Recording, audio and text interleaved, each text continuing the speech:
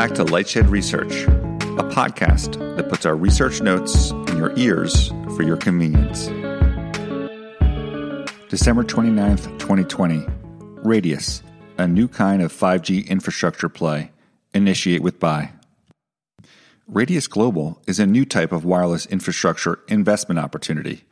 It owns the property under wireless towers and generates tower-like revenue escalators. Radius pays no taxes because it's still in the early stages of consolidating a global portfolio of assets, but we believe REIT status is inevitable. Management is top-notch. The $13 stock values the company at a $1 billion market cap with an additional $452 million of net debt. We think it will be worth $21 by the end of 2021, so we are formally initiating coverage with a buy rating. Where do they come from? Radius is a result of a UK-listed SPAC called Landscape Acquisition Holdings that bought APW in February of 2020. It then moved its listing to the NASDAQ in October. Radius CEO Bill Berkman is a known and highly respected investor and operator in the telecom and media space. He has built a strong team around him to execute on a strategy that leans heavily on acquiring assets globally. The property under towers. The business is not hard to understand. Radius controls the land or rooftops underneath wireless tower assets. Its long-term leases with the wireless operators and tower companies average approximately 10 years and include near 3% escalators. The majority of its property assets are triple net zero, which means that Radius doesn't pay property taxes, insurance, or maintenance, resulting in 99% gross margins. We have seen this business model executed very successfully by private companies in the United States for more than a decade, with highly profitable exits. We believe Berkman's team can successfully execute on this globally. Organic growth. The primary driver of organic growth is the near 3% escalators on its leases. There are limited opportunities for additional leases on existing assets, which likely don't offer much more than 1% incremental organic growth, and will be offset by churn at similarly low levels. The net impact is organic growth of 2.5% to 3%. Longer term, Radius could benefit from incremental land leases for mobile edge compute assets, but we do not believe investors should factor that into 3-year growth estimates. Growing the portfolio through acquisition. The 20% top-line growth in the near term and 18% 5-year CAGR is driven by acquiring additional assets. We expect Radius to spend $150 to $200 million on 1,000 new site acquisitions each year. This can be funded by new debt issues while maintaining debt leverage at current levels of 7 times portfolio EBITDA and 6 times in-place rents. We expect these deals to add at least $14 million of annualized revenue per year, based on acquisition multiples of 9.5 times. We allocate nearly all of SG&A to its acquisition business before calculating an IRR in the mid to high teens.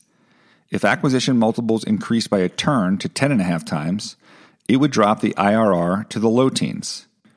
Management will need to remain disciplined on price. Please contact us for a copy of our model. Market opportunity is global. Radius is executing on a global strategy, in part because their business model has already been well executed by private competitors in the United States.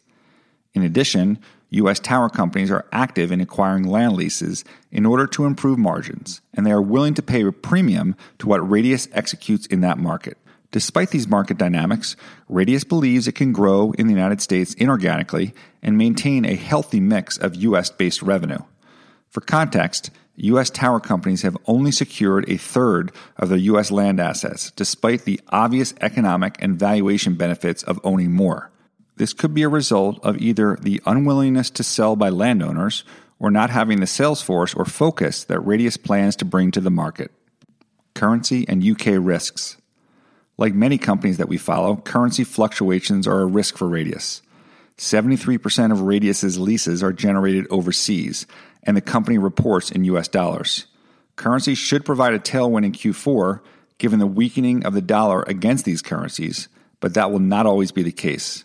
You can see the mix of currency in the pie chart below. If the mix of U.S. assets shrink as a percent of total revenue, it will have a negative impact on the multiple that we use to value this business. We forecast the U.S. to represent 25% of Radius's revenue in 2021, but that is likely to decline gradually over time. There is also some regulatory risk in the UK, which represents 24% of revenue. Operators with shared network assets have been pushing for rent abatements for years. This has not yet impacted results, nor does the company expect to in the future, but it merits us doing more work to monitor any developments. C-band could offer some organic growth over time. We believe C-band and 2.5 GHz spectrum will require additional macro tower density to deliver reliable 5G. This offers an organic growth opportunity to Radius as more towers mean more land lease opportunities. However, this new investment is unlikely to generate growth for Radius in the near term, given the time it takes to deploy new sites. Wireless operators are likely to prioritize upgrades to massive MIMO antennas over cell densification for the next 2 to 3 years.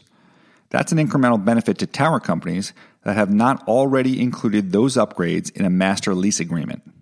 We do not believe MIMO investments will obviate the need for additional cell site density over the longer term. Supplemental uplink spectrum can also materially mitigate densification needs, but there is a limited supply of that asset available. Legato is the spectrum owner best positioned to benefit, but that might be limited to one buyer. Rooftops are 1/3 of the portfolio.